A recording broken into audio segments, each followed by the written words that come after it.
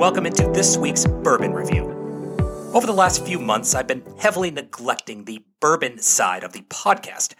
So, starting today, and every Tuesday, I will be resuming my bourbon reviews as standalone episodes to the podcast.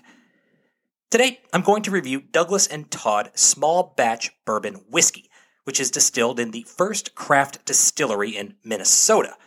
Yes, you heard me correctly, this bourbon comes from Minnesota. So, naturally, I had to give it a try and see how it holds up to Kentucky bourbon. Now, this is a 93 proof, and the longtime listeners to the podcast know I tend to shy away from any bourbon that's less than 90 proof. It's aged 4 years in charred oak barrels, and for anyone not familiar with what makes a bourbon, aging is an important aspect of that.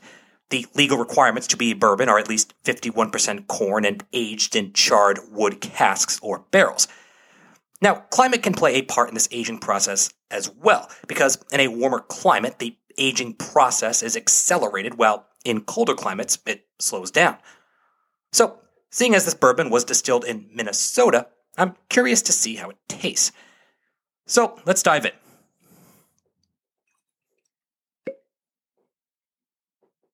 The first thing I notice is the golden color, which I generally prefer in a bourbon. On the nose, I can pick up bits of fruit, a little bit of mint, which is kind of interesting, and I think caramel. I'm not picking up any vanilla, however.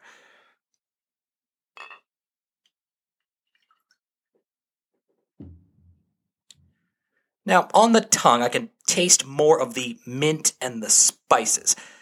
Also a little bit of the oaky taste. It's not a very sweet bourbon, despite the hints of caramel and cinnamon.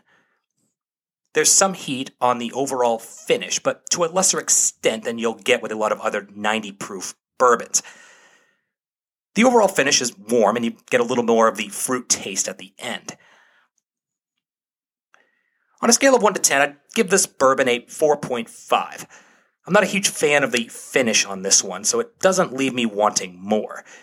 It feels like it could have used more aging just because of the harshness in the initial sip.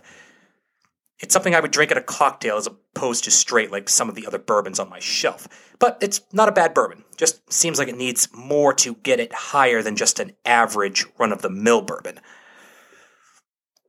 I'll be posting a photo of the bottle on the Instagram and Facebook page.